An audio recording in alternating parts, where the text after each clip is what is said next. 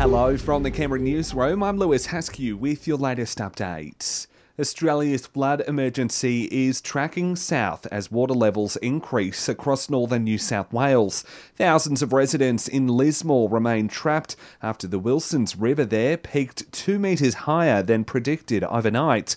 Federal Nationals MP Kevin Hogan, who's based in Lismore, has described the situation as life or death. This is unprecedented. We have people who are in houses who have normally never been flood affected in the history of the region. So they are now surrounded by floodwater and now have to be picked up in boats to make sure that they literally don't drown in their houses. So this is a severe situation. In Queensland, it appears the Brisbane River has now peaked as conditions there begin to ease. The death toll from the weather event in the Sunshine State now sits at 7 after a 59-year-old man was swept away from floodwaters yesterday in Brisbane's northern suburbs. Closer to home, we're still in a flood watch situation for the Queanbeyan River, but Chief Inspector Robert Caneen from the Queanbeyan-Palerang region SES says they'll be watching the rainfall closely over the next couple of days. We'll have more rain, only about 6 millimetres Tuesday, but it could be 35 millimetres on Wednesday, and that may give us some flooding in the river running through Queanbeyan, which would be what's called a minor flood.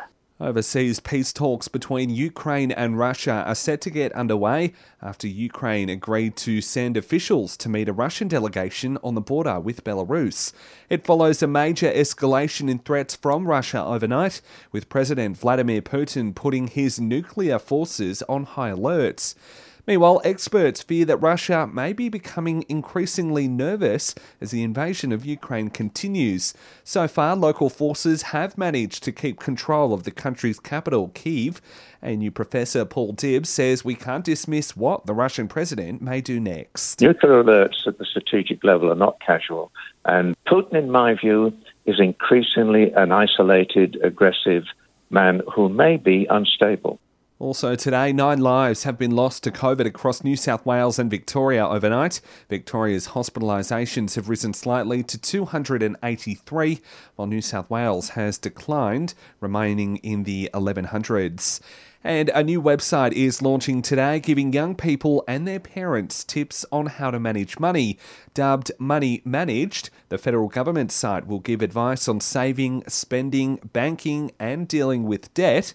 It comes as stats show just 1 in 10 teenagers feel very confident about handling their cash. And that's the very latest in news. We'll have another update for you right here around lunchtime.